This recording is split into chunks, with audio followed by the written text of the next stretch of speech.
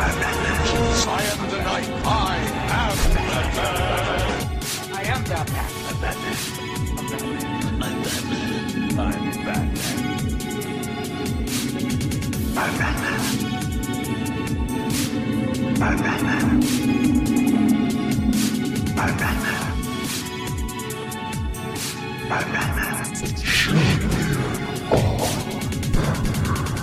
Welcome to episode 200 of Shanlian on Batman. I am your host, Justin Shanlian, with my co-host, Kyle Davis. What it do? What it do?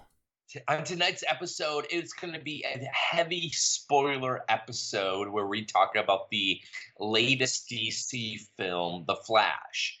And many of you have probably not seen The Flash based off of the overall box office of the last two evenings. As this film is going to make less than Black Adam. The opening weekend's already done worse than Black Adam. So yes, episode 200. So if you've been around with this podcast now since our inception, what was it, like 9-10 years ago? We want to thank you for being here with us through those times. So this is going to be episode 200, which with our Flash review. Like I said, this is going to be heavy spoilers. So if you plan on seeing The Flash, this evening or tomorrow or the next few days, just wait on listening to this episode because we're going to be talking heavy spoilers, even though most of the spoilers have been, shown on Twitter already. So, this is going to be, this episode could go off the rails real quick. Just like the movie did. How do we want to do this, Kyle? Like, do you want to just start just talking about the positives, the negatives, seeing this film, how do we want to do this tonight? Since It's been a minute. Here's how we'll do it. I got a question for you. I have an answer. What was your expectation going into the theater? Like, I know there have been a lot of leaks and a lot of discussions about the movie leading up to the release of it. But what was your thoughts actually going into the theater and sitting down, getting ready to watch it? So my overall impression, based on, the CinemaCon, Tom Cruise, James Smith, Terry Crews, all these different people said that this was a wonderful film. And so my expectations, I wouldn't say were high, but I thought this film was going to be Across the Spider-Verse good. I knew that the ending of the film was going to be problematic because of all the reshoots that they were doing. And there was an article that just dropped a couple hours ago talking about those ending reshoots. So Kyle, if you can find that, a Hollywood Reporter did that, if I remember correctly. But my expectations were all right, we're going to get one. I mean, James Gunn, David Zaslav said this is the best superhero movie that they've seen. One of their favorites. James Gunn says he loved the film. And my expectations are all right, this is going to be, the first two acts are going to be really good, and then they're going to stumble at the end. Those were what I was thinking about going into the film. Mm-hmm. Sat down and watched the film. I really disliked the opening. And I know a lot of people are oh my God, I can't believe they did that. I remember listening to John Campea, a couple other people, they were saying, oh my God, I can't believe that, the opening of this film is just as good as the Dark Knight Rises. And I have to admit, I really did not like the opening of this film. I know that there's some controversy going around with, the baby in the microwave, and I definitely think that's problematic. But my overall impression was the opening was boring, unimaginative. I really thought, that the stuff with Batfleck in it like was cool, and then there was like other things I'm like, wait, why is Batman's mouth not moving and words are coming out of it? Did you notice that? I didn't see a little bit of that. Yeah. Like, I'm just like, what is happening? Like, and like there like the action with Batman was really cool and everything, but like I just really did not care for like the stuff leading up to, where he's in like the, the brunch place or like breakfast place, the restaurant or whatever, coffee shop. Like, I'm like, all right, this is kind of funny, but like I really didn't care for it. So, I mean, those were like, and that kind of like set the stage for like what was to come. I was like distracted. Yeah, This whole you're right. It is kind of like a microcosm of this whole film, where it's like there's a really cool element here and there, and then surrounding that, there's a lot of cringe and bad visual effects. Yeah, the visual effects were really bad, and like we were prepared for that. Like they, for the last couple of weeks, that they've been saying like, oh my goodness, the visual effects are bad and everything. And I gotta admit though, like I knew the visual effects were not great, and so I went in expecting that. I was still very put off by just how bad they looked. Like, and like those the abominations of like babies at the beginning, looking like Play-Doh, and later on when we actually get into the Speed Force and we see the like PS3 graphic representations of other actors, I'm like, what is going on, bro? PS3. This is I thought they were PS2. No exaggeration. This is probably one of the ugliest movies I have ever seen. For that reason alone.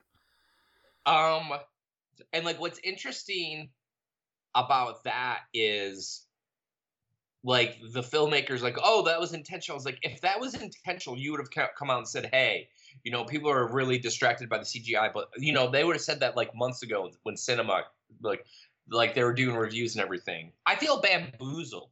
Like, honestly, right? I was telling this to someone yesterday. I feel bamboozled. Like, everyone was hyping this movie. Everyone was saying how great it was. It's the best DC movie since The Dark Knight. Right. That's what I saw that. I saw that a couple times. And it's not. It's not the best movie since The Dark Knight. It's not the best DC film. It's not the best DCEU film. It's not the best film of the year. Like, it's not the best film of the summer.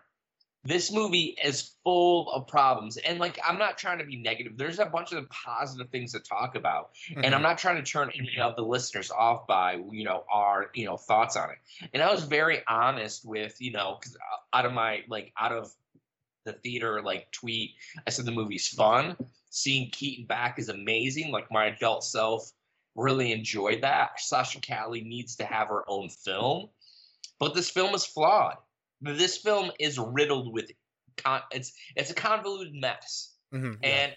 And honestly, I was really distracted. So I'm going to ask you the same question that you asked me, Kyle. What were your expectations when you went and sat down? And were those expectations met or what?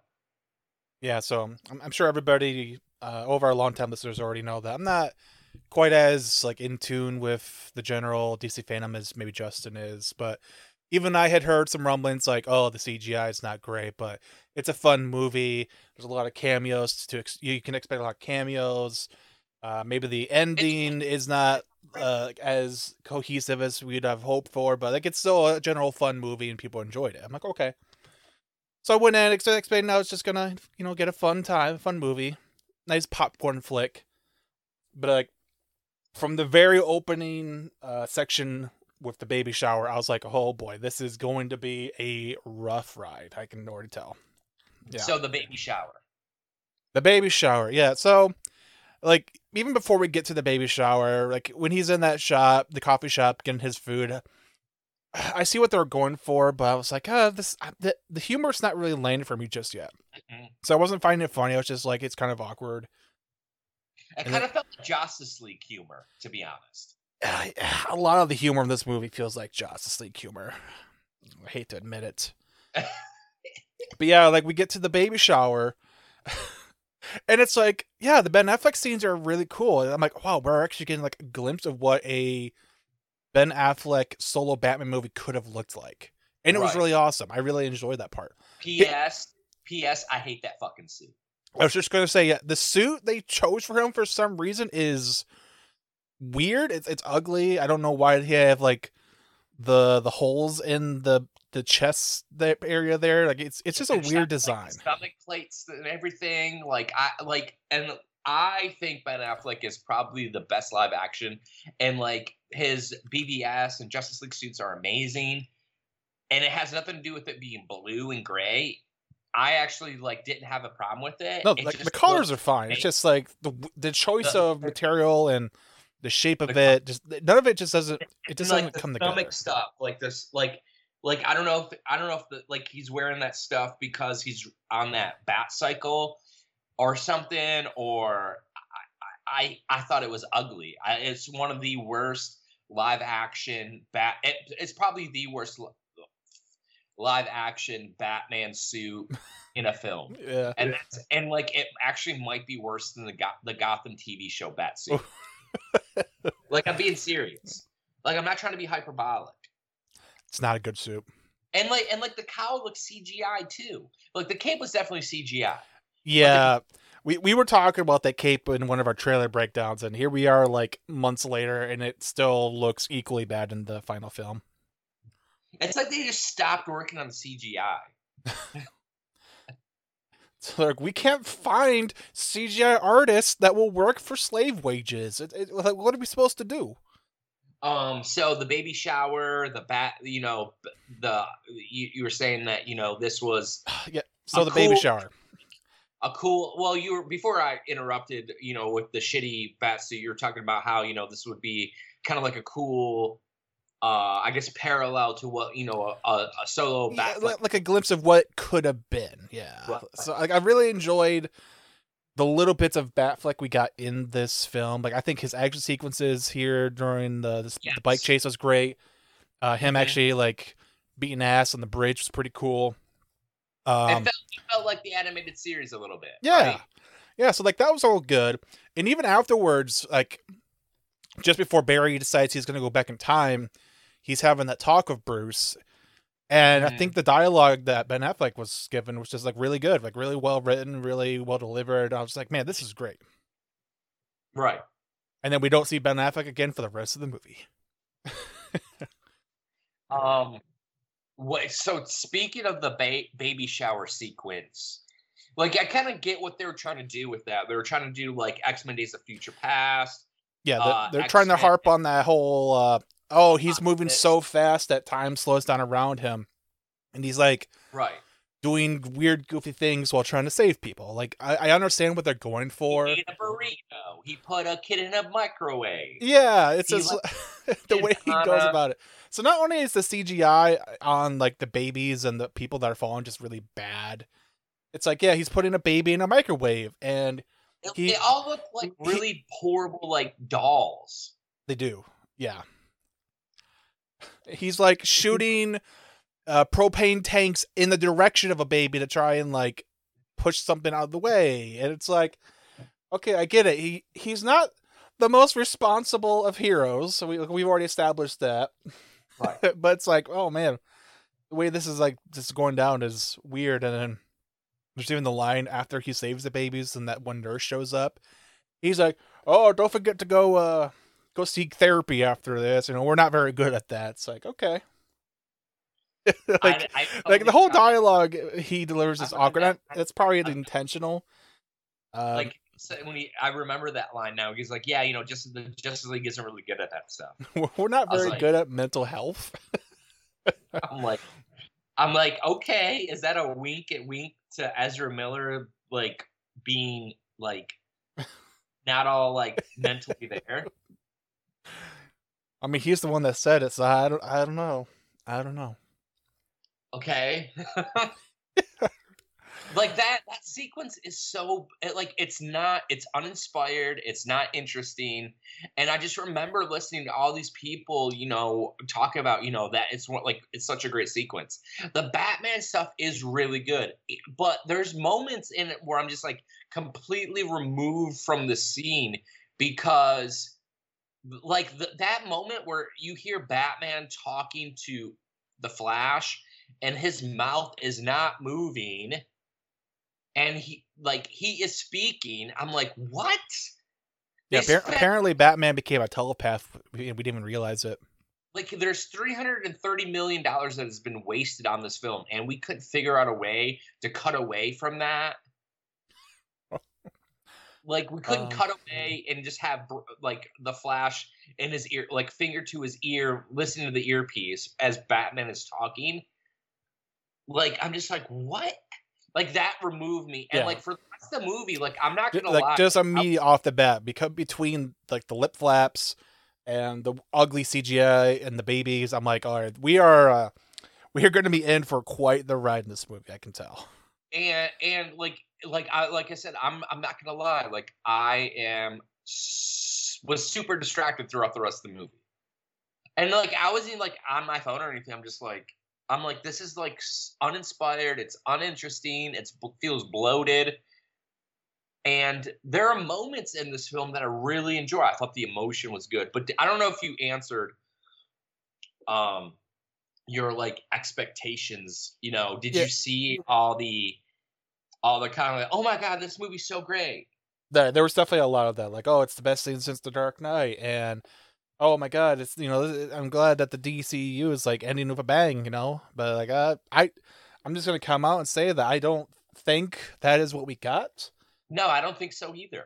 I must say this: it's not the worst DC movie. No, it's definitely not the worst. It has a lot of good moments, but it is contrasted by a lot of very low lows sprinkled throughout the film. And we'll probably get more into that, like, as we progress through this review and get to our final thoughts. But yeah, it just kind of leads to a very bumpy and uneven experience. And as soon as I start to kind of get back into it, I'm like, okay, yeah, I like where this is going. I'm excited about what's happening. We kind of immediately pump the brakes and we kind of take a detour and go off into some other weird direction that just leaves me confused and perplexed for a few minutes.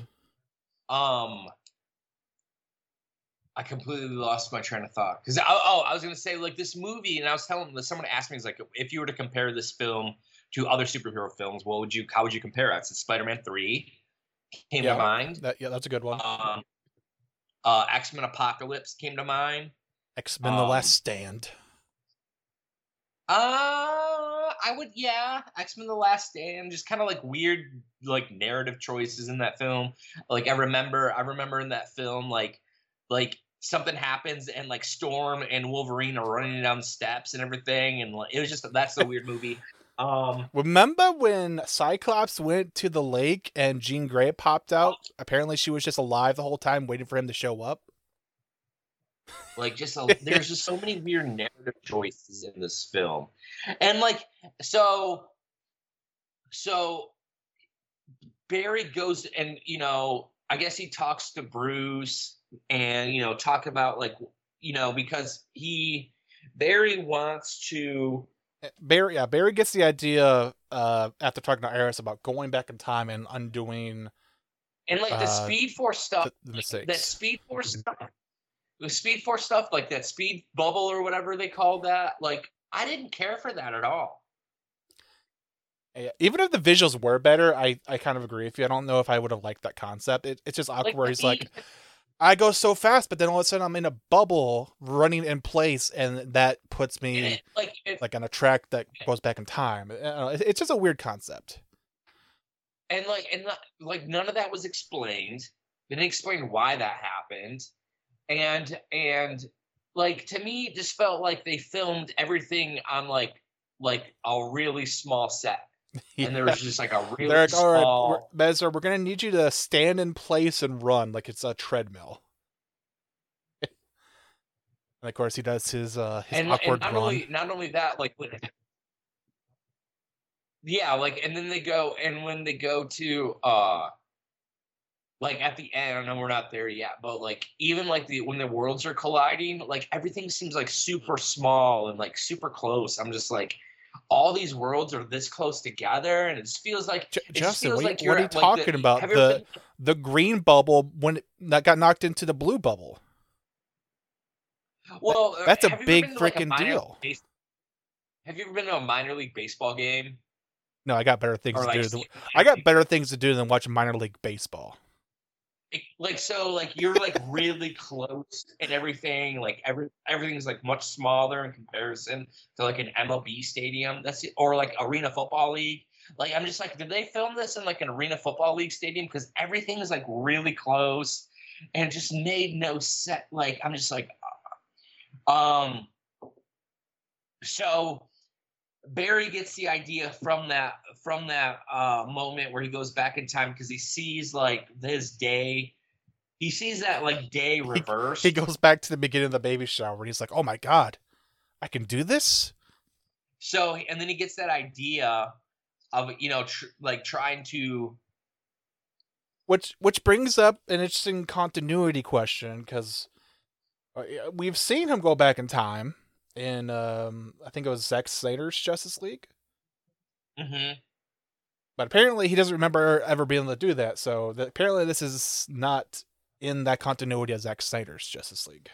I didn't understand that either. And like that's why I said like that the Speed Force in that was way more interesting than that like Speed Force in this. Oh yeah, the way it was depicted in Justice League was so much more interesting. And so he meets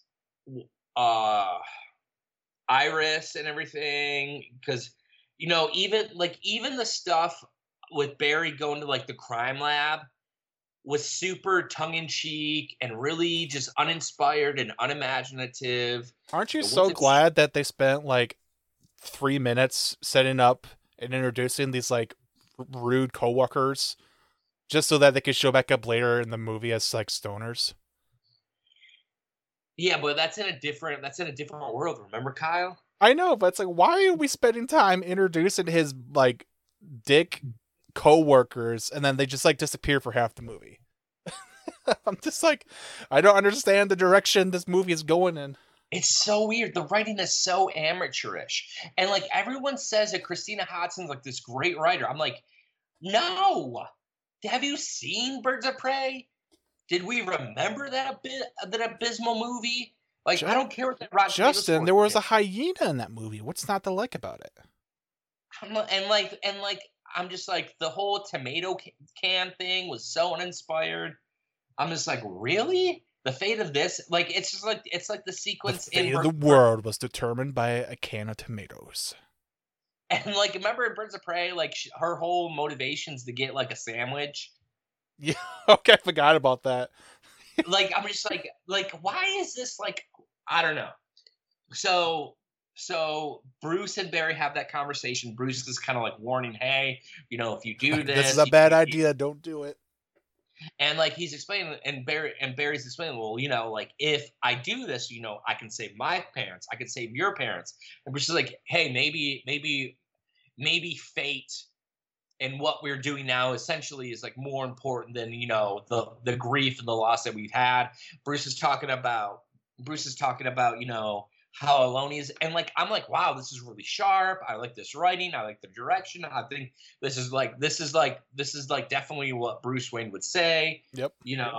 Like I really like this, and then he goes. And can I just say that it's really disappointing that we have this version of Bruce Wayne who's like Ezra's best friend, Miller's best friend. He then ignores the advice, goes back in time, gets into shenanigans, and then by the end of the movie, when he realizes his mistake and tries to undo things, he's not able to reunite with Ben Affleck's Batman. He gets stuck with a different Batman. We'll get to that. Yeah, I'm just saying though, it's really disappointing that he never got to like reconnect with Bruce Wayne and be like, you know what, you were right. I should have listened to you. Let's make our bond even stronger. It never goes in that direction. I definitely understand what you're saying because you're nothing like in reality nothing is getting like moments aren't paid off correctly in my opinion. So I'm trying to find this article. So he, and like at this, so Iris is in the apartment, and they're talking, and he comes up, and she says something, if I remember correctly, and comes up with this idea of going back in time, and then he leaves the apartment really weird. Yeah, he leaves her in the apartment. Like, yeah, I'm just like, that's weird. That, like, it's not funny to me. I don't know. Like, I get it. Barry Allen is like very socially awkward. He does things like this, but I don't know. I can only take seeing that so much before I'm just like, I don't want to see this anymore. Let's stop it. Like, I'm getting secondhand embarrassment for the characters. And then he goes back in time, and he goes into this new world, and then like that dark Flash, like, knocks.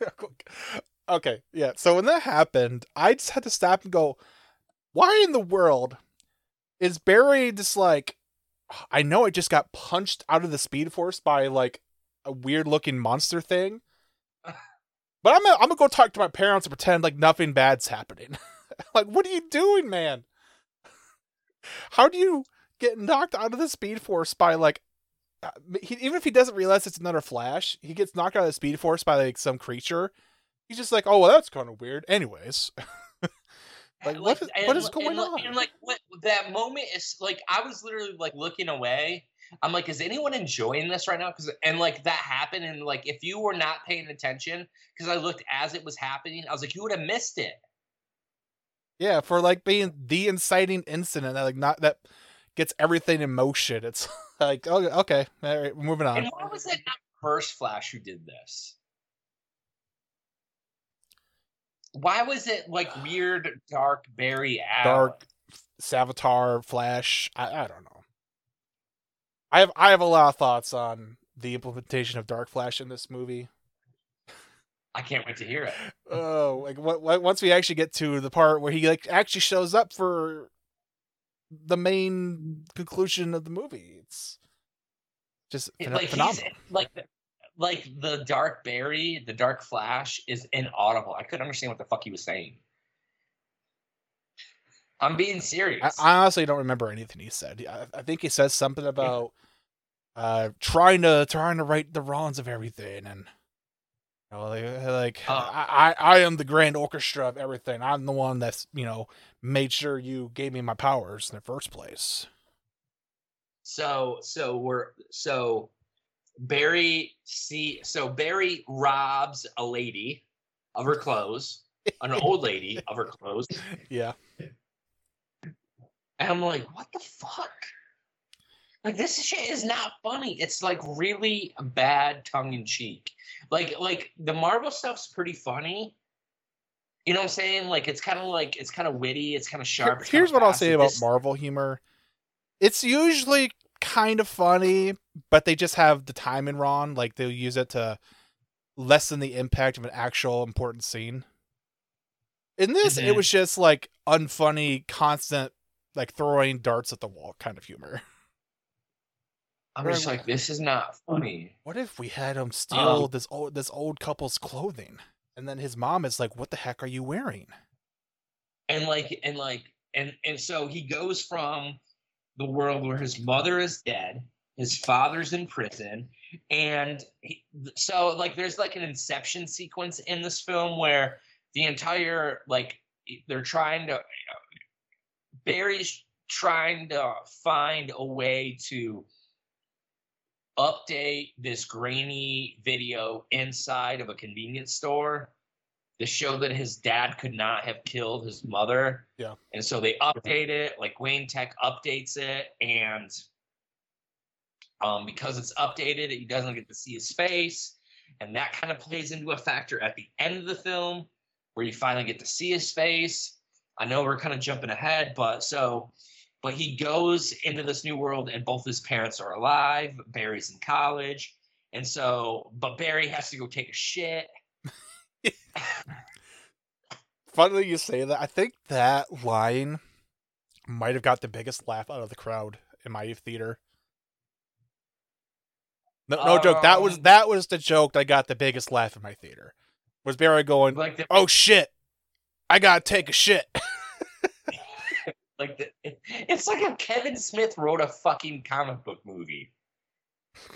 like this stuff is funny like in the 90s. It's not funny now. No offense to Kevin Smith. I love most of his stuff, but like to me, like the gravity of this character, the importance of, the emotions of all this stuff is more important than someone, I gotta take a shit and I gotta go outside and take a shit. Like, what? Yeah, so we get the clashing of the berries. Younger 18-year-old Barry shows up, and Ezra, the future Barry Allen, is like, oh, okay, we gotta, I gotta make sure that, the parents don't see us both in the same room. We just gotta try to keep this hush hush and do our thing. Then comes like another very questionable decision, in my opinion, where future Barry is like, wait a second, what day is it? Oh my God, this is the day I'm supposed to get my powers, right? So we gotta get you your powers. So he says, oh, I gotta take you over to Star Labs to get you to get your powers. Mm-hmm. And I'm sitting there thinking, like, why the heck are you doing that? Like, you're already in a different timeline. Like, very clearly, this is not very clear. It doesn't matter if he gets his powers or not, since it doesn't affect you. I didn't understand that either. I didn't understand, like, why did that Barry need to have his powers? His parents are alive. Why does he need to be a hero? Right, like, I guess future Barry assumes that, oh, well, if 18-year-old Barry doesn't get his powers, then I don't get my powers.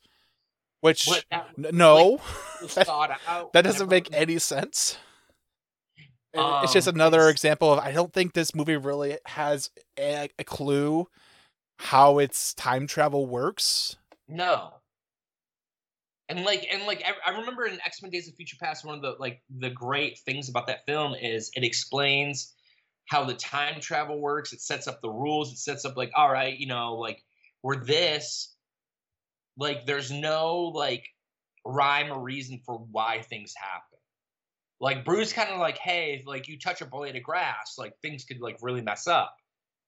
Yeah. But if there's so future Barry's like, we're gonna break in the Star Labs and give you superpowers. It's like, oh, okay. So like another thing I didn't understand. So, and this is when we were really getting into like spoilers. So older Barry kind of explains, hey, like how important it is, that this happens. I guess that happened. Maybe I'm mistaken there, but Barry kind of like talks about, like, he doesn't even tell him, like, his parent. Did he even say it was like mom's dad or something? Like the implications of why I'm here, why I need to do this. No, so he hides that information from him until like almost the very end, like when he's still in the Batcave. And then so they go to Star Labs, and older Barry accidentally gets in between him and the lightning flash, and the lightning takes away his powers, but it gives his powers. Yeah. So basically, he accidentally transfers his powers to the younger Barry. But it made no sense because he just gets his powers later to do the same thing. Yeah, it is very frustrating that they did this, because it's like, okay, so we gotta take away older Barry's powers just to explain why he can't just go back in time and undo things that's happening already, I guess. Like, the writers were like, oh man, we can't have the Flash with his powers because the stuff that we wrote wouldn't make sense otherwise. So we gotta write a reason why he doesn't have powers, even though that doesn't make any sense.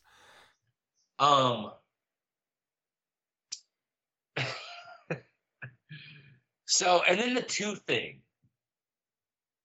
The tooth thing? Yeah, where he loses his tooth. Oh, God, yeah. I guess they're like, all right, we need a way to show that his body is not regenerating as fast as it normally would, so we're going to knock out a tooth and make it so he can't put the tooth in. And when I'm like, you could have just gave him a cut. Like, he was struck by lightning. Like, we didn't need to do the whole tooth thing. Like, and like the tooth thing at the end of the film doesn't make sense either. Does that mean does that mean that he lost his powers again? Because the last time we saw him without Right. the Oh tooth, God. The implications of that. I don't get it. I It makes think they thought that him not having a tooth would just be really funny, and so It's they're like, not. "All right, we gotta write a scene where he loses a tooth because, haha, funny." When it's not and then funny. and then young Barry begins to use his powers out in like the street and causes some sort of like the power gets knocked out, Yeah, and he then like he's knocks that power to the whole city. and then That he's naked, which I thought was just like really bizarre. It was unfunny. I will say, like, Uh, in concept, him like causing a blackout's kind of funny. But yeah, him like being out there nude and like flashing everybody, it's very awkward, especially considering it's Ezra Miller doing it. yes, and it was very uncomfortable knowing that was a thing. You know what I'm saying? Yeah. Like implications, the accusations of Ezra Miller, the person, and then that sequence was very off-putting and quite frankly uncomfortable for me. I'm just like, they could like it. Just I'm like, what? There's a It's just lot. like, There's a lot of stuff that I do not need to see, and Ezra Miller's butt cheeks are absolutely one of those things.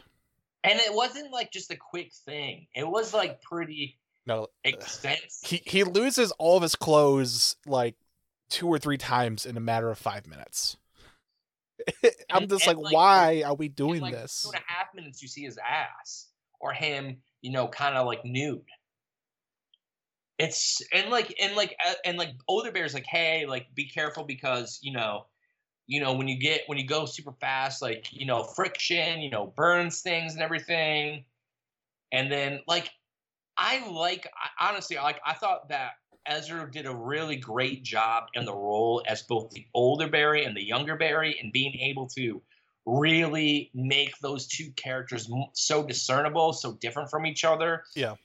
Like the 18-year-old Barry was kind of like that annoying little brother that you have, but the older Barry has to be, And like the I will mature adult. say, his portrayal of the annoying younger Barry was pretty good because I was just constantly thinking to myself, can he please shut the hell up? I do not want to hear younger Barry Allen talk anymore, and he just would not shut up. I was like crawling out of my seat because I'm like, oh my God, I can't handle. Like it's already bad enough hearing Ezra Miller talk. I'll be honest. I don't like his voice. But then having both of them on screen, just constantly talking back and forth, I was like, oh my God, I cannot take this anymore. That's funny. I really liked him as the older Barry, like the older, more experienced Barry.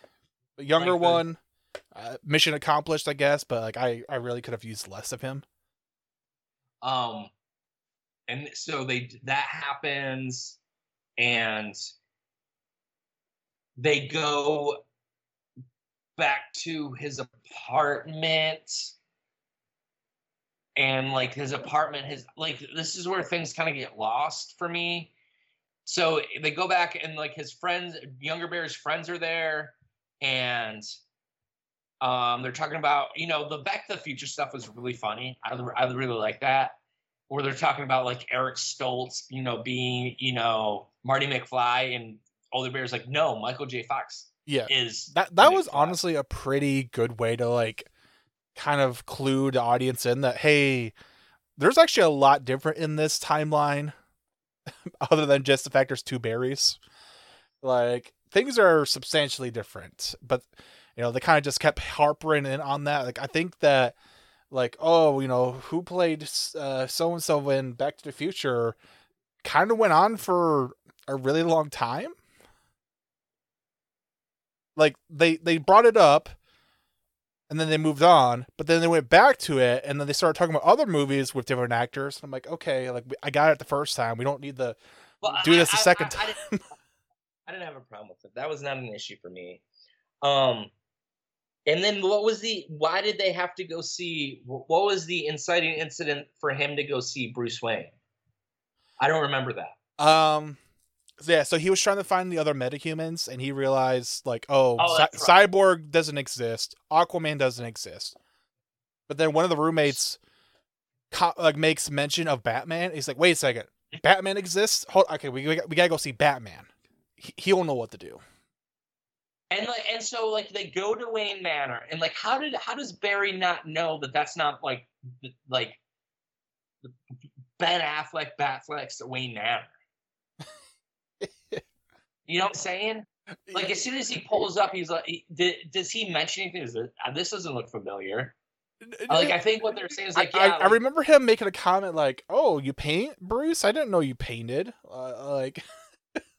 But I don't think it makes mention of like, wow, he lives in a Gothic castle in this timeline. Yeah, but there's no, oh my goodness, is this the right place? Because I don't remember this being like Bruce's Wayne Manor. And then we see the great Michael Keaton, and like his entrance was really interesting. And like here's like to me like the best part of the movie. To me, the best part of the movie is when Michael Keaton showed up because things were tighter, like the story made more sense. Even though I didn't care for like the spaghetti scientific theory on that, I was like, is there a better way that he could have done this? Because Bruce is like very scientific, and I'm just like, really, spaghetti? They're gonna use spaghetti? I didn't really have a problem with that. I'm just kind of like, is there? To me, it comes down to like the amateurish writing.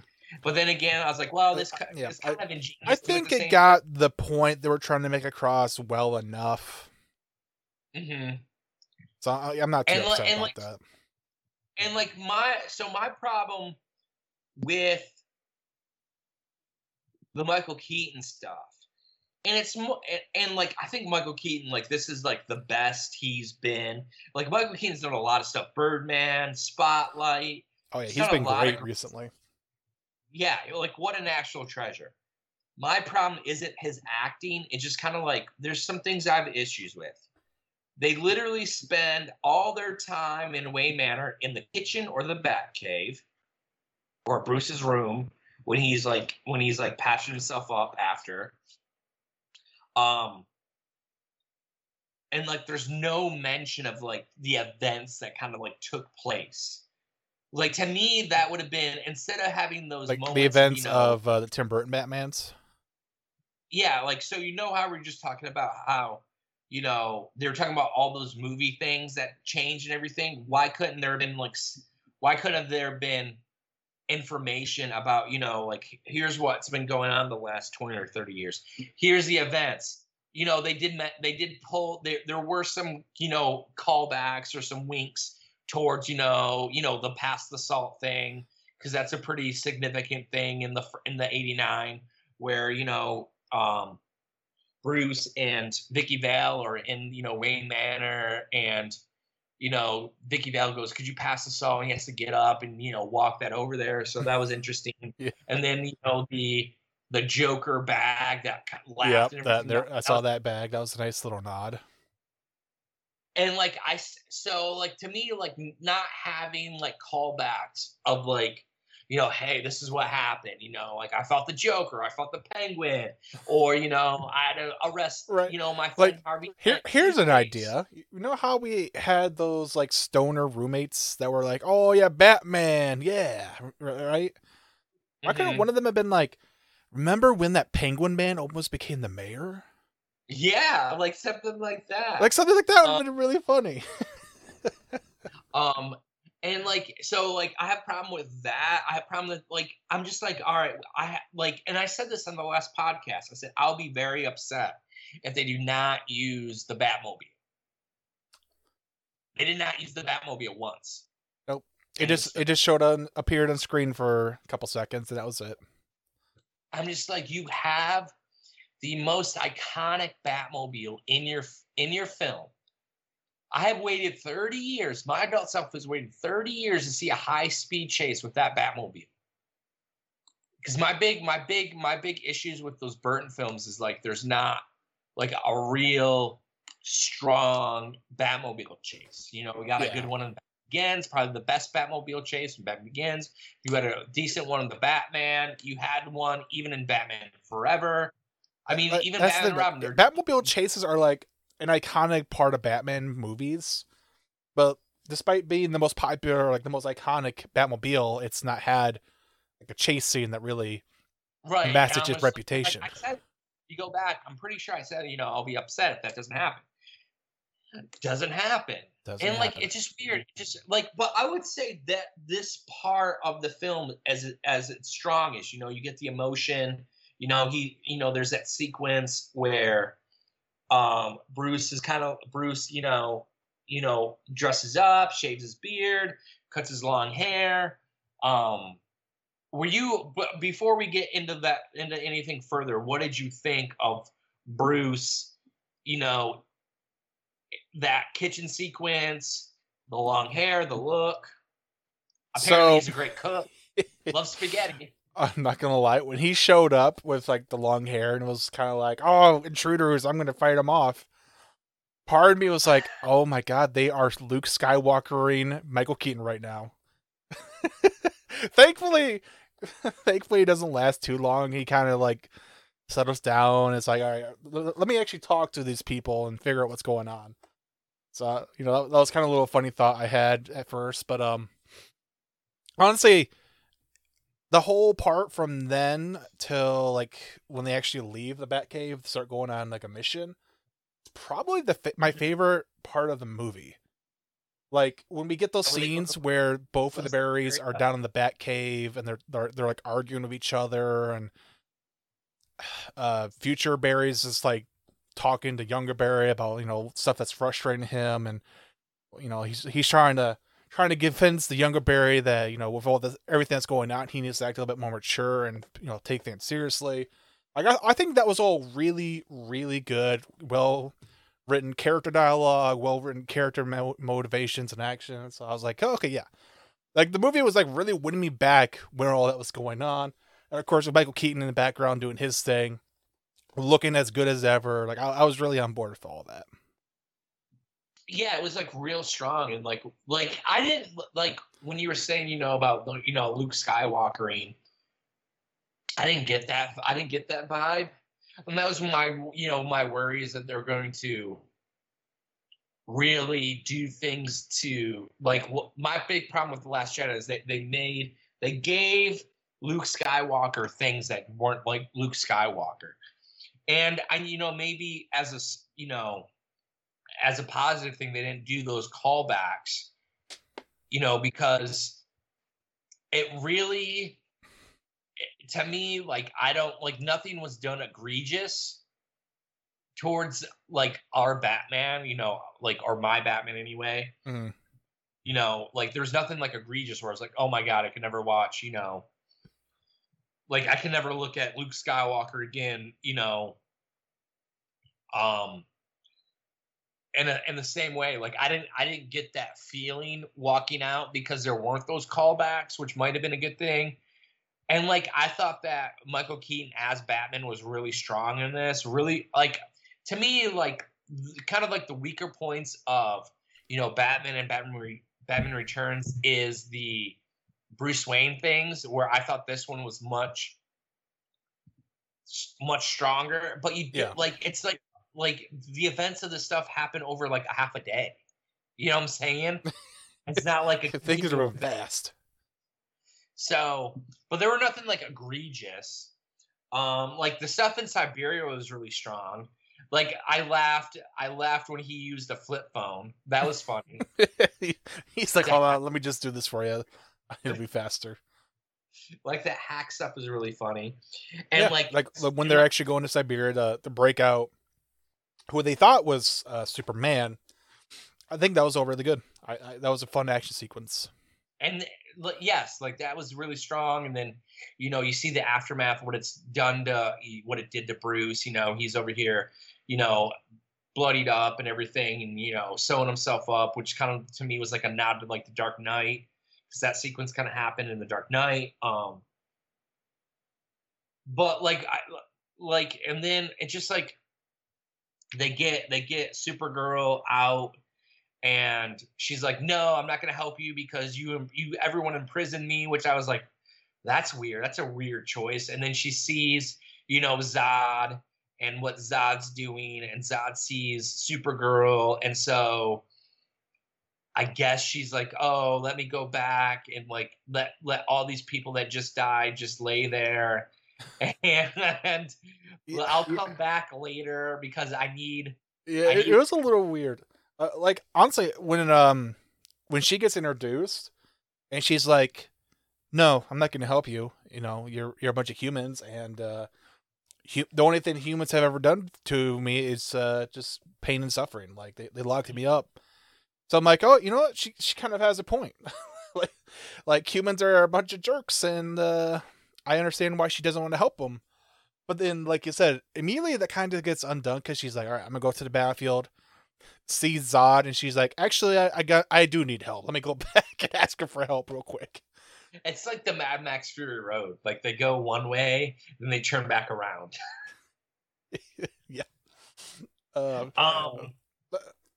Not to jump too far ahead, but I think it was also really funny that like when she goes back, she just kind of shows up while they're in the middle of trying to get Future Barry his powers back. And she doesn't say anything. She just like shows up, picks him up, and then like flies away, and like nobody says anything. That was that was weird. Like there's so many weird choices in this film, and like so the biggest egregious moment in this film, other than that ending, that that it wasn't a mid credit sequence, but it's kind of like right before the credits, is when they okay, so they like it was like a really strong sequence. Barry gets his powers back, and as Barry's getting his powers back, Bruce is like, all right, like, what'd you, like, and he goes, basically he's like, I'll help you get your powers back. And then you see, they get his powers back, which to me made no sense because they shoot electricity to him, almost dies. And they're like, all right, here's like a good idea. Let's shoot more electricity. Right. Like, I thought the thing that gave him his powers was the electricity with the chemicals. And they do that, like, oh, he gets hit by the lightning and the chemicals splash on him, but it doesn't work. So they're like, we need to shoot him again. This time without the chemicals, apparently. I'm like, what? I don't understand what's going on here. I'm just like, that doesn't make sense to me. Like, are the chemicals not a necessary part of this equation? Like I said, like the strongest stuff is like when Michael Keaton's in the film. Like when you see Batman in the film, I really like the action sequence in Siberia was really cool. Like you get to see like him like beat ass, like he's using the Batarang, he's being a detective.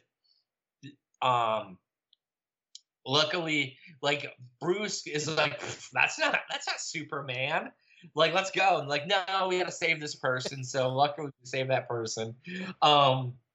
And then, like, you see, Barry gets his powers back, blah, blah, blah, blah. And then... So, before we move on, I want to get your thoughts on this. Throughout the entire movie, they're like, oh, we gotta go save Superman. We gotta save Superman. We gotta get to Superman.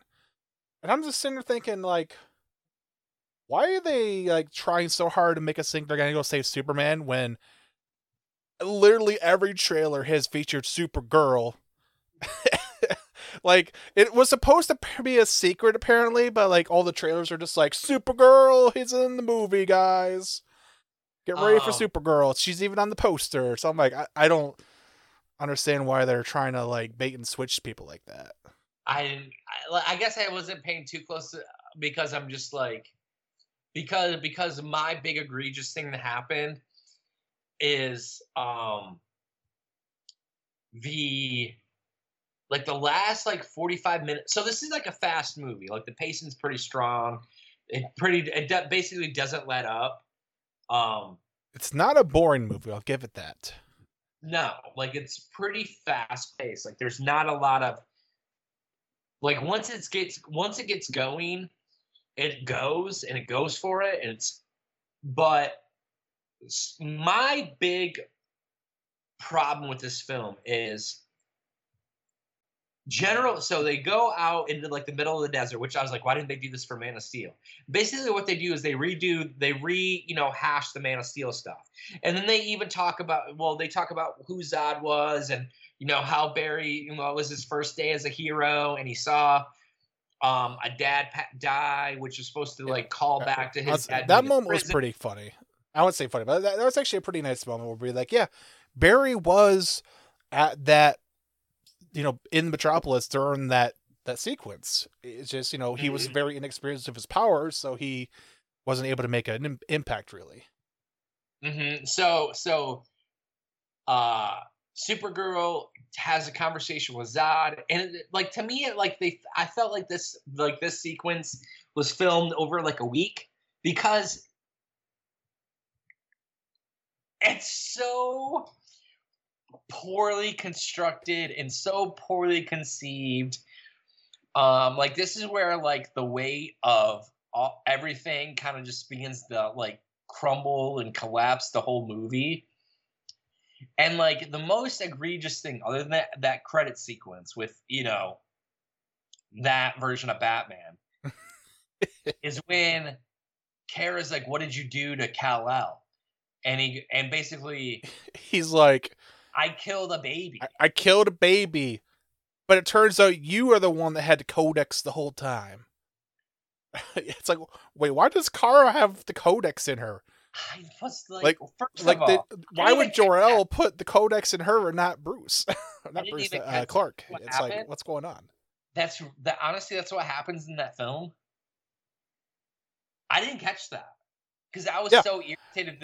That's why she gets all pissed off because he's like, well, we tried to extract it from Cal, but he didn't have it. It turns out you had it, so we're gonna need to extract it from you. And then she gets all pissed off and starts attacking him. And I'm just like, why are we retconning the story in this way? I guess it's just to explain why Zod just doesn't immediately destroy the world. Like it was a very bizarre choice. So they're like, oh yeah, Kara has the Kryptonian codex in her now. They don't explain why they come to Earth, if I remember correctly, which they do really well in Man of Steel. And then like them killing off Kal-El was so off-putting, so egregious, so nonsensical. I'm like, what the fuck? We murdered a baby off screen. And like I was like, how are you able to kill Kal-El? How are you able to kill Superman? How do you kill Superman? Do you just crush his bones? What the fuck? Oh man, yeah. Like at this point, I'm just like completely taken out of the movie, and then it gets to the point where at this point, I'm convinced that some executives at Warner Brothers just hate Superman for some reason. Oh, they do.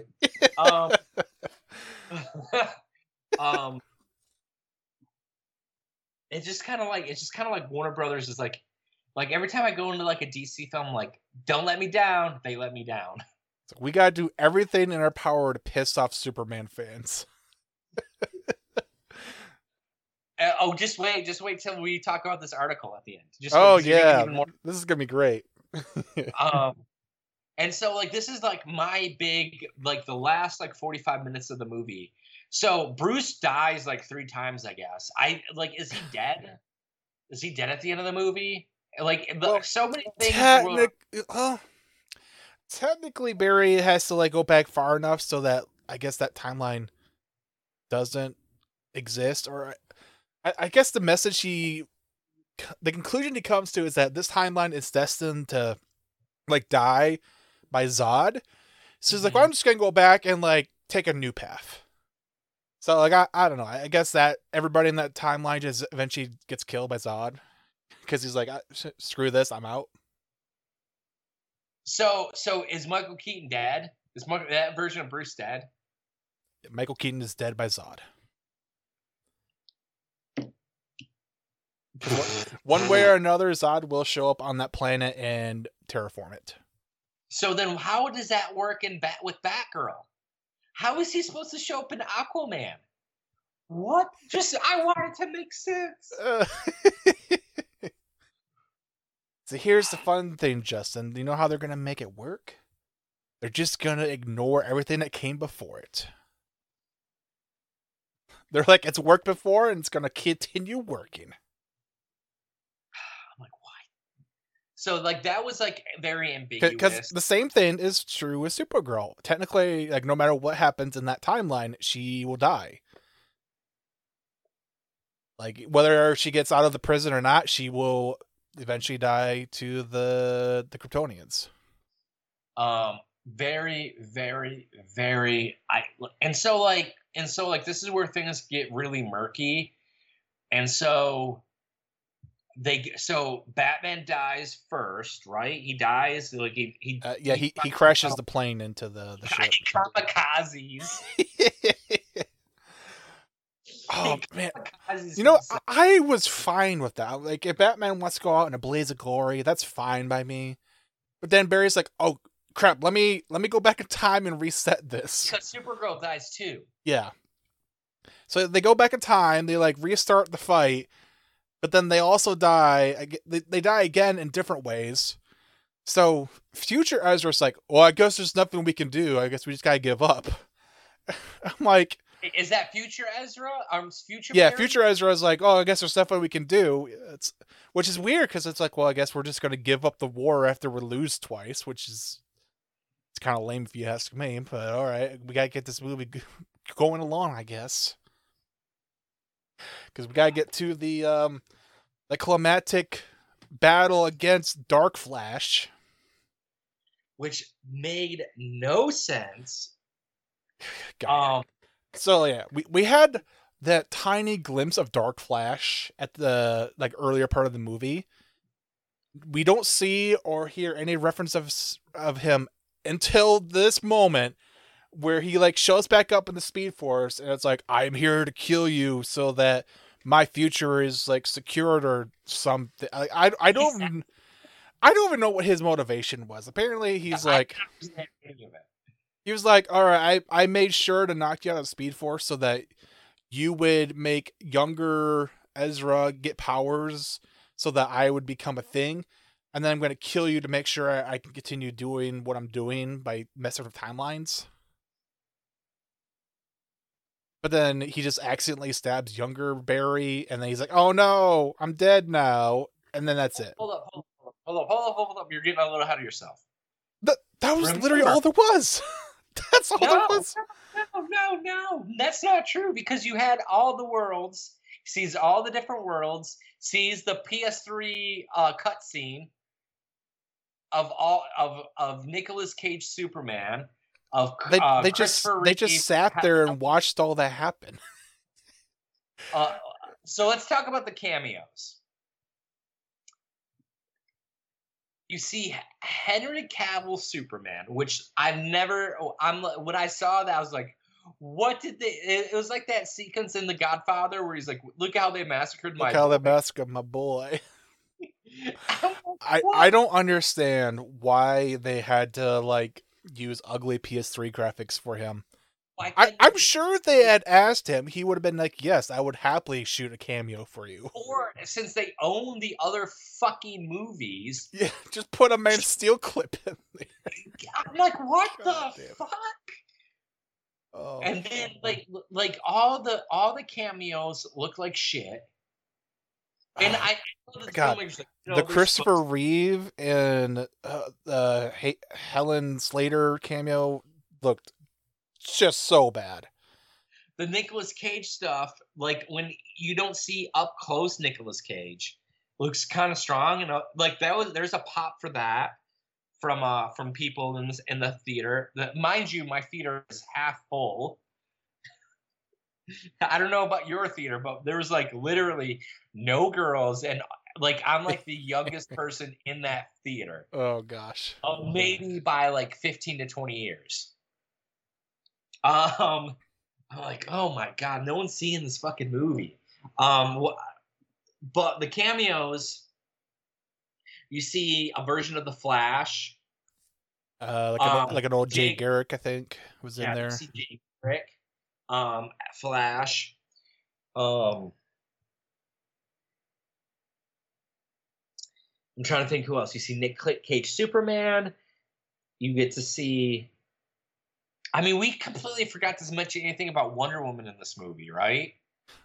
She shows up for like 10 seconds. We hear her. And, like, We hear her freaking theme song again. I am so tired of hearing that. Whenever she shows up on screen, I'm tired of it.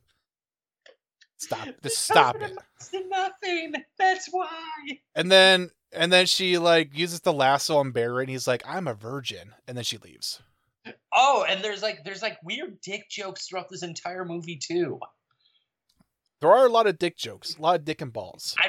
That's why I literally said it's like, did Kevin Smith write a draft of this movie?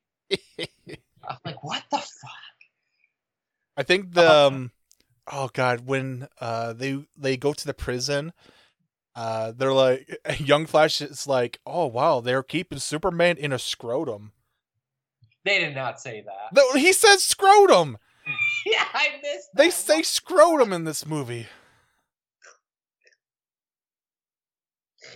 I missed that. I said I was distracted throughout this entire movie. I want to remind our listeners that people got paid a lot of money to write this. And they put scrotum and dick jokes in here. All right, back to the Speed Force or the bubble or whatever the fuck this is. The colored bubbles.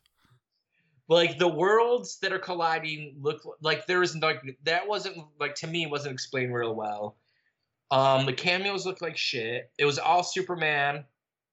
Yeah, George Reeves Superman. The only Superman that wasn't in this was Brandon Routh's Superman. Oh, God. Could they not have just had Brandon Routh reprise his role as the Christopher Reeve Superman? I mean, you could, and then we wouldn't have to have CGI'd a dead actor. Like, come on.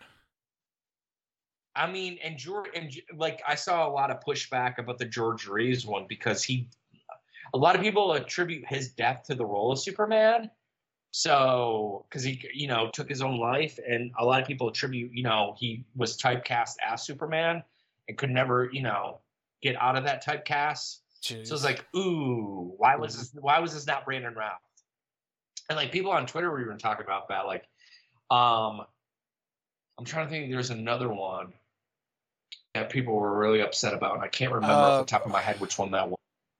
I think it was the Flash. I think something like they didn't have one of the original Flash actors reprise the role, so they used a stunt double or something.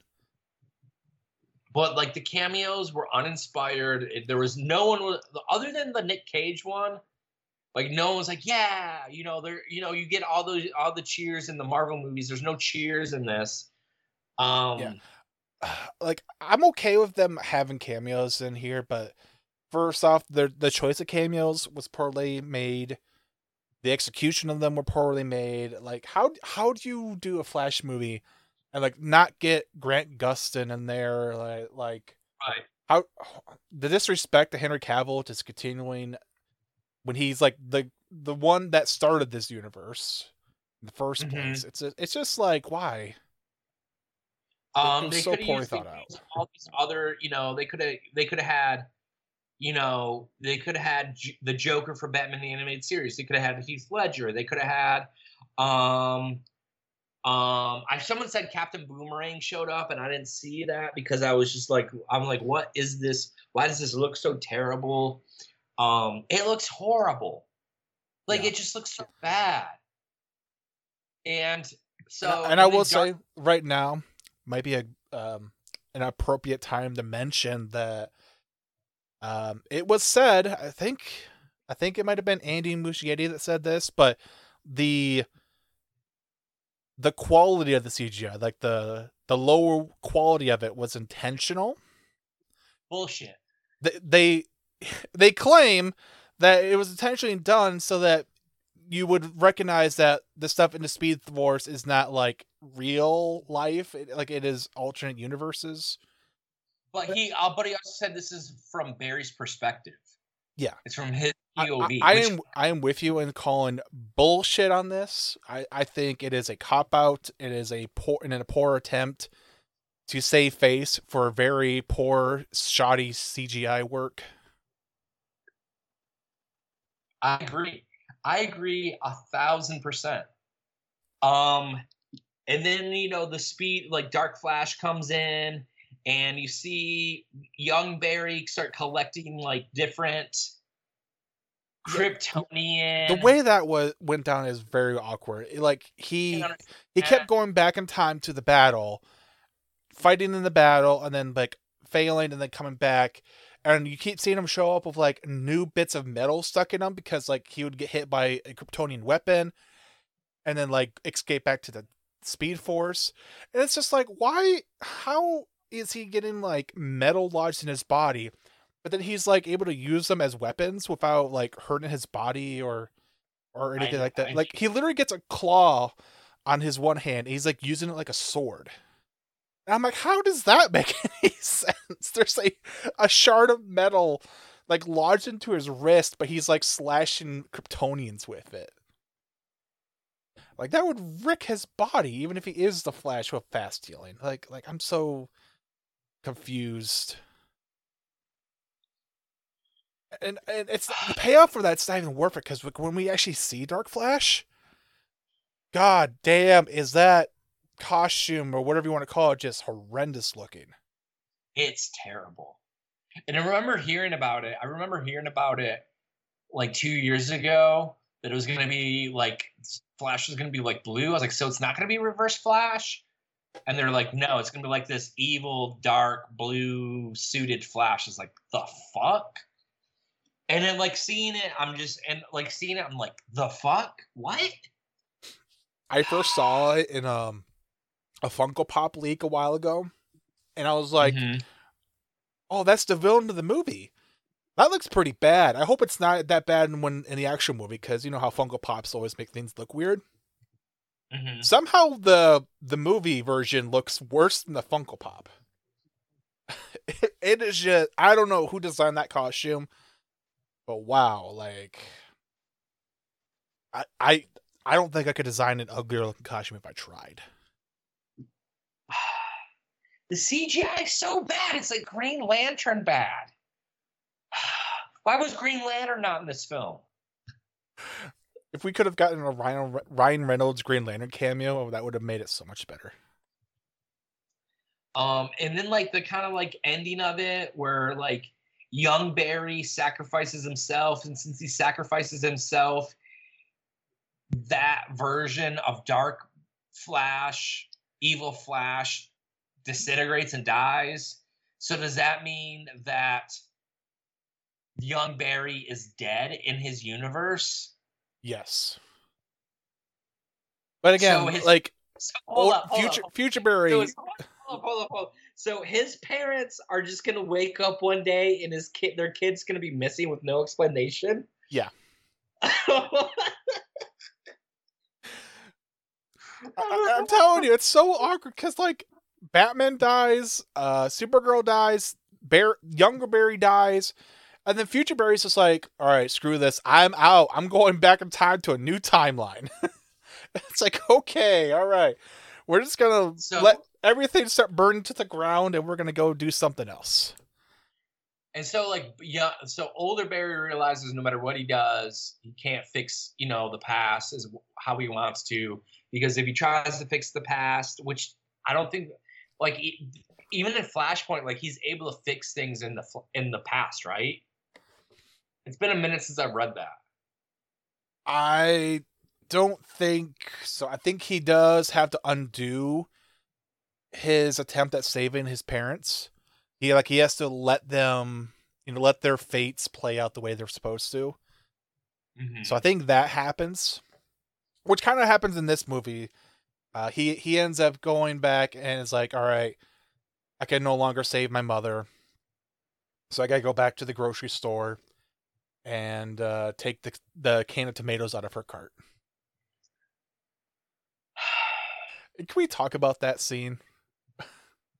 Yeah, of course. So, for the most part, I like the emotional scenes that we get with Barry and his mother throughout the movie, like younger Barry, older Barry. There's a lot of good scenes in there with the two of them. This ending scene, though, where he's like showing up incognito in the grocery store, like in tears, and she's just like, "Oh, I'm just some random lady, but you need a hug. Let me give you a hug." I'm like, why? Because of all the events that kind of like led up to this sequence, that sequence fell flat for me. And I know Yeah. everyone, It was actually about, so awkward. She even admits, she's like, "I'm just some random lady, but it looks like you could use a hug." I'm like, this is somebody you do not know. This is a stranger that is looking very sketchy in the supermarket, and he's like crying, and she's like, "Oh, I'm gonna give you a hug." You like, know, tell me, if good it for would her to like, be like, the stranger needs help, but like, you don't just go around hugging random strangers in the supermarket like that. That is you don't just show up at Kroger and like, hey, you need a hug? I love going to Kroger and hugging the potential drug addict homeless guy that is crying next to the tomatoes. Who grooms people? Allegedly. Yeah, so like that was supposed to be a very intense emotional scene, and I'm just like, I do not buy this at all. This is just awkward. And then it goes back to like, and like the emotional stuff. It was fine, but like I said, like everything just kind of like, because of all the events that happened, I'm like I'm asking, is Michael Keaton's Batman dead? Is Supergirl dead? Like all these unanswered questions, I can't get back invested into this very pivotal and emotional scene, so it falls flat for me. And so, and it was emotional, and it had a reason to happen, and it, like he has to finally let go of the past essentially, and finally has to like move forward, no pun intended, to be, the hero he needs to be. Mm-hmm. And then we go into the courtroom sequence, and like it's like anytime that it's not anytime that Barry deals with like the public, everything's like really tongue in cheek. And then you have that it gets Inception very moment. like awkwardly comedic. Right. And then you have that Inception moment, which to me, like if they would have played that throughout the entire movie, like every couple, like every, like remember in Inception, like there's moments throughout where Dom is trying to he wants to see his kids again. He wants to see their faces. And then like play moments where, there's one moment where his kids he looks away because he knows that this isn't like the timeline that he needs to be in. Yeah. There's moments in the movie where they're kind of rehashing that. They're rehashing the reason for him to, try to get back to his kids. He needs to see their face. It doesn't like when I saw Inception and he finally sees his kid's face, there's a sense of relief and joy, and like finally he's with his kids, and there's that big stirring moment, the score's playing and everything. This again just falls flat for me. It's like they took a germ of an idea, which was a good idea, but the overall execution of it was so poorly conceived that it just falls flat for me. There's no emotional weight to it. So, like, yeah, he finally gets to see his dad's face in that camera, and he's, going to be set free, and hallelujah. And then, let's start. Here we go, Kyle. Here's where shit's going to go off the rails. So I remember seeing set photos of Michael Keaton, and Iris West and Supergirl outside a courthouse, right? And so about 4 days ago, someone sent me, well, I won't say someone, I saw a sequence where Barry loses a tooth. I'm like, what? Why is he losing a tooth? And all of a sudden, it's George Clooney Batman. And surprise! I put two and two together because that version of Michael Keaton is driving that car, Batfleck was driving that car at the beginning of the movie. Michael Keaton was driving that car in set photographs. I've seen him. Michael Keaton's on set that day. Why is this George Clooney?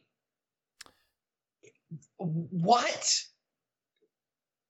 Like, and people laughed. I'm like, no. Why did they do this? The only explanation I can reasonably come up with, and bear with me, I think they knew there was a high possibility this movie was going to flop. And so they're like, we're going to relegate Ezra Miller's Flash to the George Clooney verse.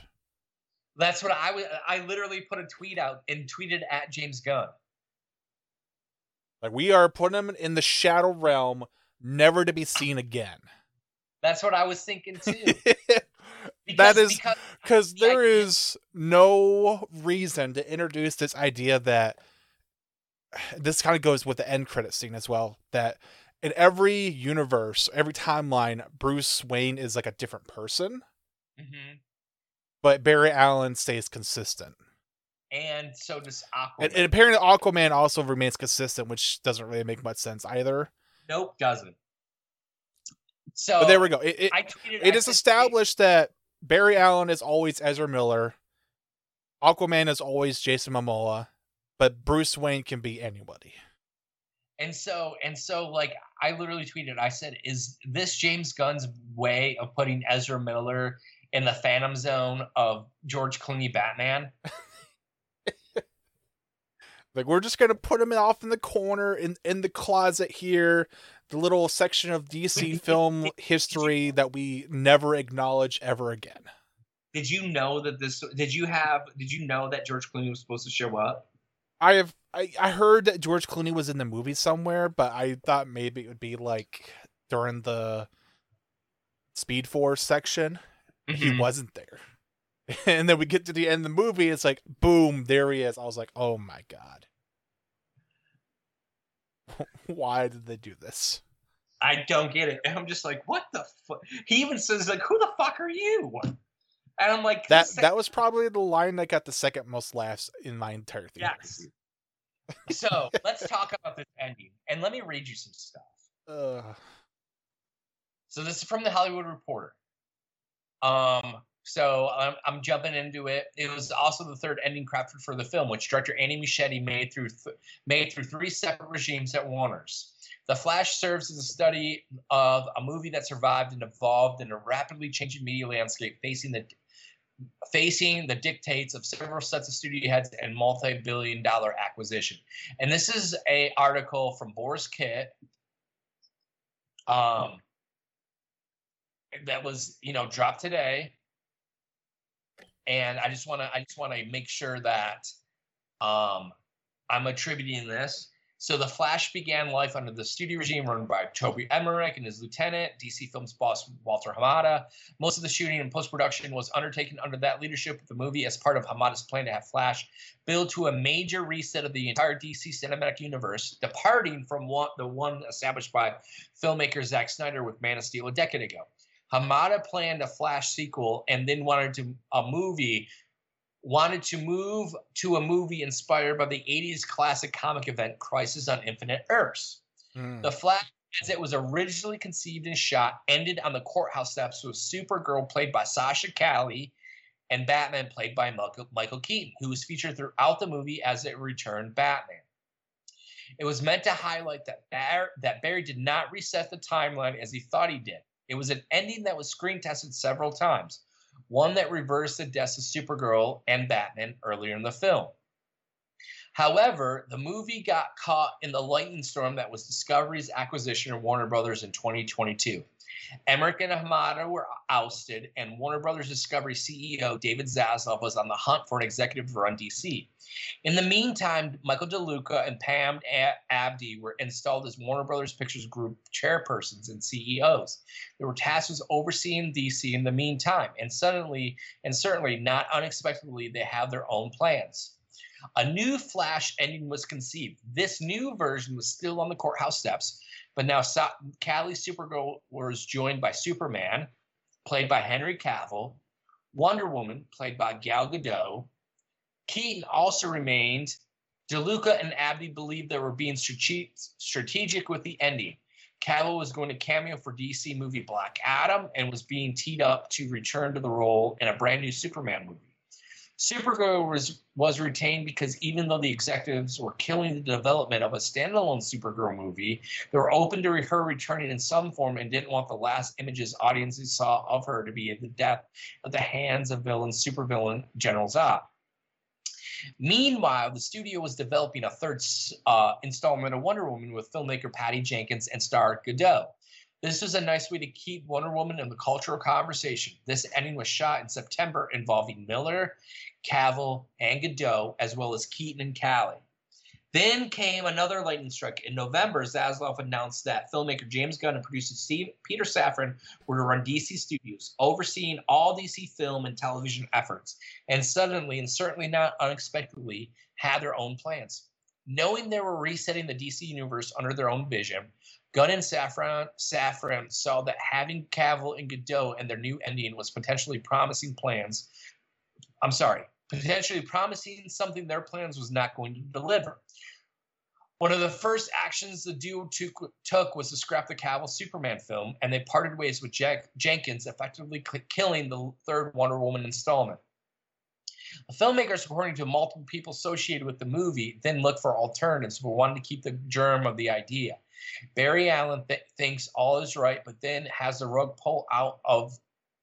I'm sorry, I'm struggling reading this evening, but then has the rug pulled out at the last moment. They also went back to the idea joked about earlier in the filmmaking process. How many Batman can we get? Clooney was brought up as a long shot, but Gunn and Safran jumped on the notion. The duo reached out to Clooney's agent at CAA, Brian Lord, showing him a cut of the mostly finished film. He liked it and showed it to Clooney. Clooney liked it and agreed to be a part of it. A shoot was quickly assembled, and on January morning on the Warner lots, Clooney was there as Wayne, back for the first time in 26 years. Also on set was Miller, making their first appearance on the lot since the fateful day in August, where they met with DeLuca and Abney to discuss their controversial behavior, including multiple arrests and steps forward. Miller was in top form that day, sources say, for what was described as a quick and efficient shoot. Clooney and Miller spent time together in between takes with the veteran actor having a talk with the younger actor, giving encouraging advice about the handling, being in the public eye, and behaving in public. Warner kept the new ending tucked away as much as possible. The studio didn't even screen test it. And when it screened the movie at CinemaCon for theater owners and press in April, it stopped short of revealing who came to the courthouse steps. The first time the new ending was seen by anyone other than the filmmakers was at a screenings for press the week of June 4th, and then the movie's premiere last June 12th. It's rare that you have a movie in a post-production that faces three separate regimes with three separate agendas, notes, and one insider. None of them were scrapped because all of ill will, just different versions. So, what are your thoughts on that, Kyle?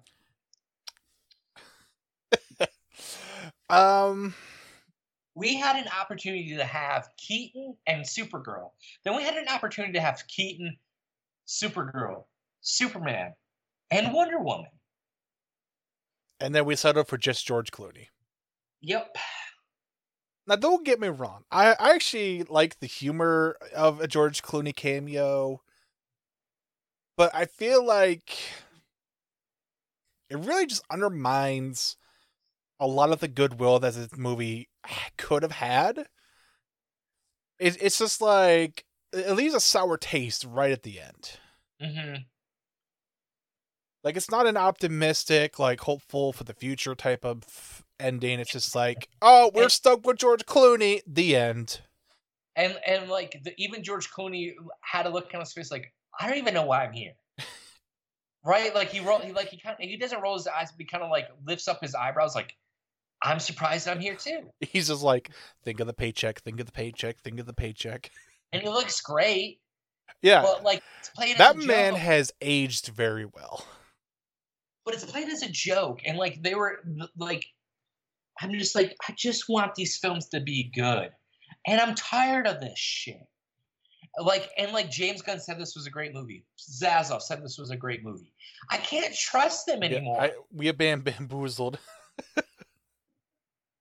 So Because overall, if this is the best movie since The Dark Knight, I don't know what else I have been missing out on. Apparently, there's been a lot of movies that I thought I saw, but I have not. Apparently, because while I don't hate this movie, I really don't. I think it's actually a pretty okay movie in general. It's just there's so much about it that is dropping the ball. It feels so disappointing in a lot of aspects. And just what? How did we get here?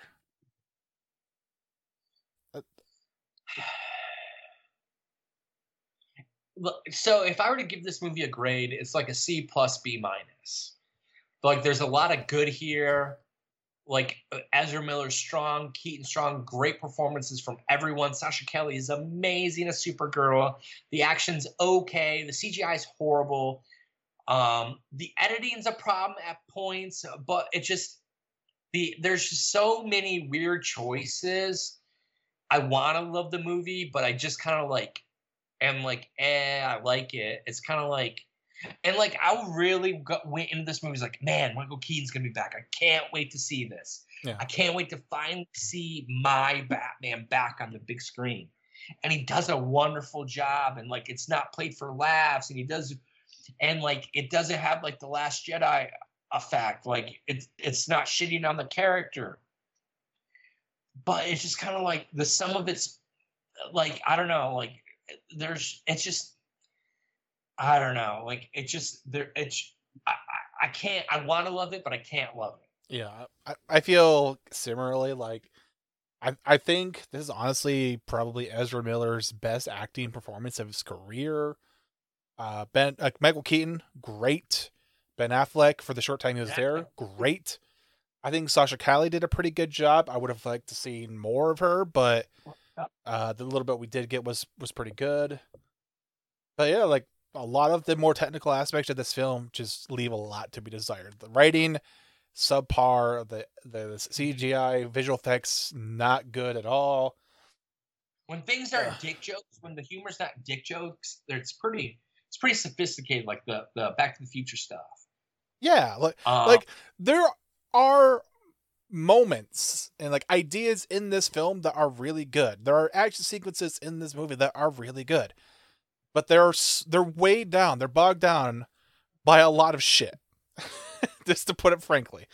And so, if I had to rate the film, I think I'm gonna just kind of take individual elements and be all right, this is a higher one. This is a lower rated one. I think my average is gonna come out to a 5 out of 10. I say 6.5. Yeah, somewhere around average to maybe slightly above average, because the good stuff is really good and was worth seeing. But I don't think I would ever go back and just rewatch the entire movie. I think if I went back, I would just go watch certain scenes out of context. Because the actual experience of just sitting through the whole movie sounds kind of painful. I'm gonna put it very bluntly. I was for a lot of this movie, I was sitting there cringing and oh, that was not very funny. I don't like the scene that we're currently sitting through. It was just stuff like that. And honestly, there's just so many weird choices, and the George Clooney stuff is very. It has me worrisome about the upcoming slate of DCU films, because I want to trust James Gunn. He says all the right things.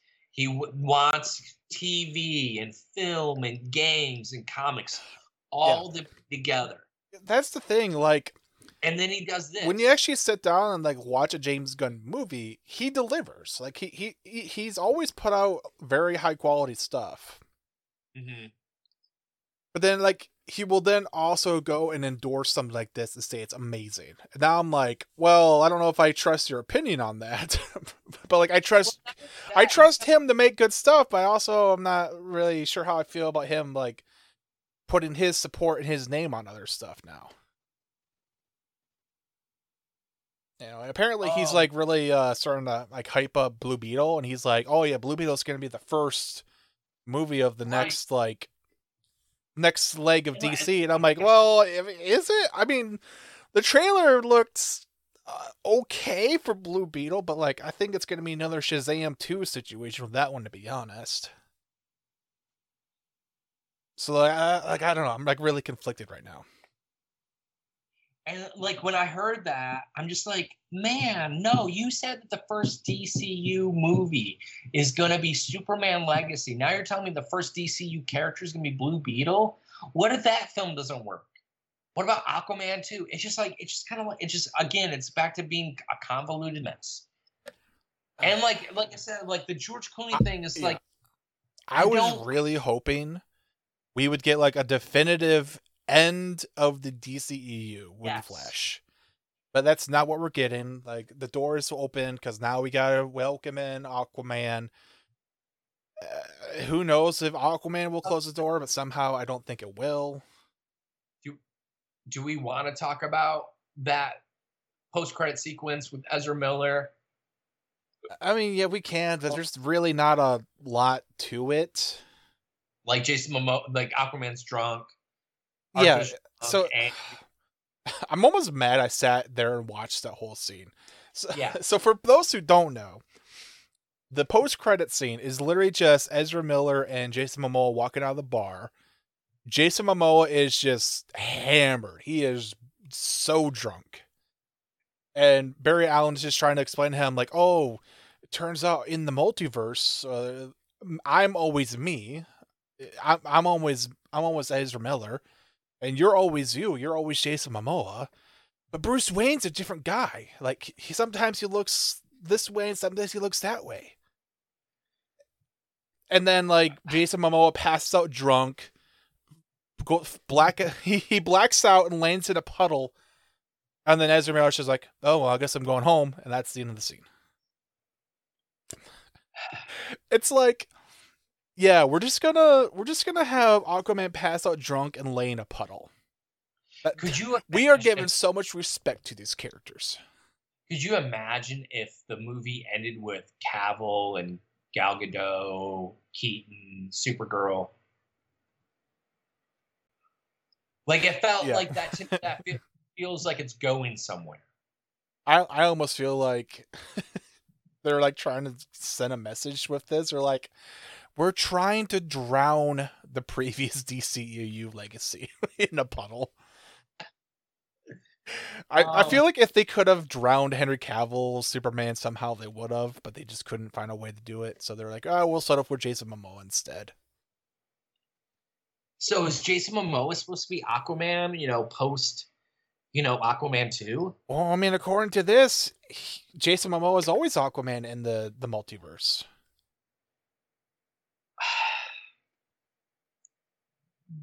And Ezra Miller is always the Flash in the multiverse. I don't know how I feel about that. I really hope that's not the case. I hope not either. I really don't want Ezra Miller to be the Flash any longer. I don't know. I wanted to love this film, but I kind of walked out of this film with a bad taste in my mouth.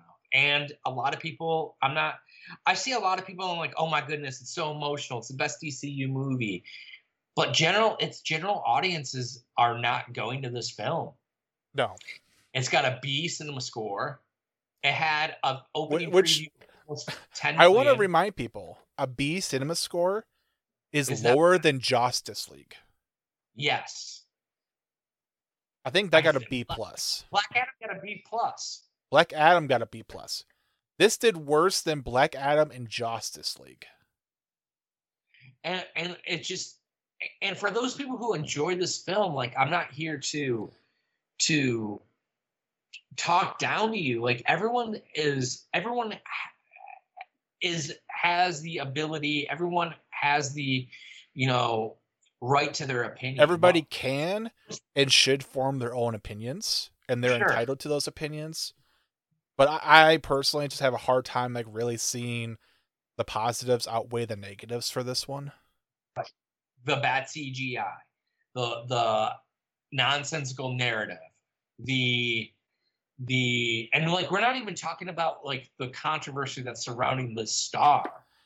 We're talking about right. like the actual like filmmaking. Like Ezra Miller was actually good in this movie, but that does not make me want to see him more than I already have. I don't know. Like this movie is going to have a ton of ramifications going forward. And it's weird to me that James Gunn scheduled Superman screen test today. Very convenient timing. That's the first time hearing about it, but it's kind of funny. So that article from Boris said in a tweet after dropping that article that today he's screen testing Superman and Lois Lane. Convenient, right? Yeah. Here is some news to distract people from the box office reportings. It's not good. And people who say that box office number is good is drinking. I want to know what you're smoking. Can I have some? Can I have some? So here's the thing about the box office number. This is a holiday weekend. Like we are getting like a 3-day weekend because of Juneteenth or whatever. Mm-hmm. And it's 4-day weekend. Yes. And it's still underperforming Black Adam by a couple million. Yeah. And this is what did Black Adam's run finish at? Do you remember? I don't remember. I think it was like 377. 377. Let's say Flash somehow makes it to 370. That is not recouping its costs whatsoever. No, because they spent $330 million on this film. And they can say that this movie had $190 million budget. That's incorrect. They can say this movie had $230 million budget. That's incorrect. This movie spent over $300 million. And I don't know where they spent all that money. Honestly, I don't. Because I know they reshot. I know for a fact from people. Justin, they had to buy a lot of PlayStation 3s to render this cutscene. So, right? They were reshooting this movie all last summer. Then they reshot in January. I know that was just a day, but they have been reshooting and reshooting and reshooting a lot on this film. Did it make it any better? And like that was the thing. Like we talked about Wonder Woman 1984, like because that movie was delayed. Remember? And like, why couldn't this movie been tighter and better? I remember they delayed it a while. Wonder Woman that was, and then when we saw it, we're like, "This is the final product." Like it's been sitting in storage for like half a year or like a year, and this is what we got. And that's kind of how I feel about this. I'm like, this movie has like, for the most part, been in production for like a decade, and this is what we got. They've been trying to make this movie for 10 years. That's wild. 24.5 million last night. Let's put that in perspective. I think Across the Spider-Verse made more, and it's been out for like 3 weeks. Across the Spider-Verse did $120 million in opening weekend. This movie is gonna barely get to 60. Yikes. David Zaslav probably should step down. This is a publicly traded company, and people have invested their money into this company. And he said this is the greatest superhero movie he's ever seen. Has he ever seen superhero movies? Did he ever see Logan? Did he ever see The Dark Knight? He has seen a total of 3 superhero movies in his entire life. He's seen Batman and Robin, The Flash, and Green Lantern. And Jonah Hex. Jonah Hex. he might have also seen Daredevil at some point. Fan Four Stick. Fan Four Stick. God damn. I don't know. Like I said, I don't understand. I just don't. I don't get The Flash. The Flash will be an example of how not to set expectations for your audience, how to not how to not handle multiversal crossovers, how to not promote problematic actors. There's all kinds of things that people can learn from The Flash. There was no marketing or publicity for this film. I don't remember seeing Michael Keaton on Jimmy Fallon. I don't remember seeing Sasha Calle on Jimmy Kimmel. I don't remember seeing Kiersey Clemens on Good Morning America. Like, I don't see. Do you see T-shirts of new Batman merch at Walmart or Target? Nope. Like they literally could have had a T-shirt with the Batfleck symbol on one half and the Keaton verse and the symbol. Keaton verse, yeah, that would have been sweet. Would have liked to have seen some Supergirl merch. Like I said, I feel bamboozled. C+, B-. Are you gonna see this movie again in theaters? Have you seen Spider-Verse? Yeah, I saw Spider-Verse. You saw Across the Spider-Verse? Part of me was actually kind of mad when I got out of The Flash because I sat there in my car and I was like, the time and money I just spent to watch that, I could have went and saw Spider-Verse a second time. Yes. So Kyle messaged me today earlier. He goes, it was like noon. I think it was like noon my time. He goes, yeah.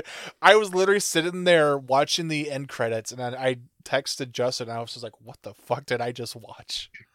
And I think I sent that to you as well. Didn't I send that to you? Yeah, you were like, "What the fuck was that?" I just want good DC movies. I just don't. This movie does not give you just a strong like yes or no. It's just a very confusing feeling that we both had after watching this movie. Where does this film rank for you in the DCEU films? So I think I would put like Wonder Woman 84 and the not the Suicide Squad, but like the first Suicide Squad. Those would probably be lower near the bottom. This one would probably be like a tier above it. You know, it'd probably be around like Birds of Prey. Well, you give me your opinion on Batfleck's suit in this movie. Mm-hmm. I thought it was very ugly. I don't know whose idea it was to like put a bunch of holes in his suit and be like, "Yeah, here we go." So you said give me that list again. So let me go through the list. There's Man of Steel, there's Wonder Woman, there's Shazam, Suicide Squad, Aquaman, Zack Snyder's Justice League, BVS. I will say, okay, I think at some point we do need to do like a proper tier list. Mm-hmm. But for me, The Flash would be like second to the bottom in terms of tiers. Like for me, the worst DC movies are like Suicide Squad, Wonder Woman 84. And then I think I would put The Flash above them with like. What about Birds of Prey? What about Black Adam? I think those would be like on the same tier as Flash. So here's my list. Birds of Prey is my least favorite. Then it's Justice League. Then it's Wonder Woman 84. Then it's Suicide Squad, and this is gonna change again. Like we're gonna sit down and think about this. We'll do a proper list one of these days. Because this is supposed to end the DCEU, right? So we technically still got Aquaman 2. But we can do this. So what was the last one I said? I think you said Suicide Squad. So I said Birds of Prey, Black Adam, I think I said Justice League first, but it's going to be Birds of Prey, Black Adam, Justice League, Wonder Woman 84, Suicide Squad, Shazam 2, Mm-hmm. BVS. No, I'm sorry. Shazam 2, The Flash, Okay. BVS, Aquaman, The Suicide Squad, Zack Snyder's Justice League. No, I'm sorry. Wonder Woman, Man of Steel. Man of Steel and Zack Snyder's Justice League are like neck and neck for me. That makes sense. And then still Shazam's my favorite. Yeah, that I think that's a pretty good list. So where are you at of those films? Flash is like mid at best, but like I think it might even creep What's your top 3 or 4? top 3 or 4. Shazam, Man of Steel, Zack Snyder's Justice League, and the first Wonder Woman.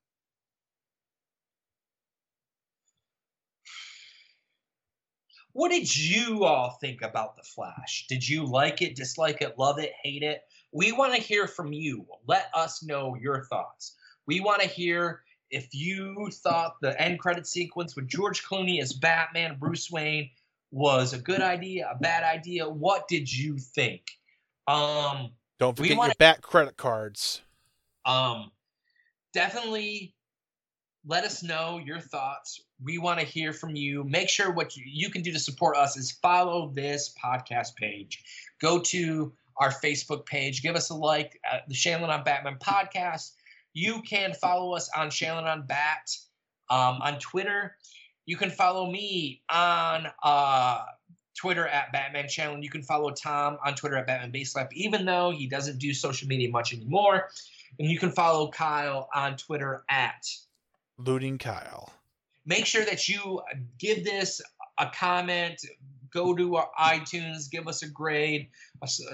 We want feedback from you on this episode. We want feedback from you on your thoughts on The Flash. So with that, episode 200 is in the can, and thank you so much for listening.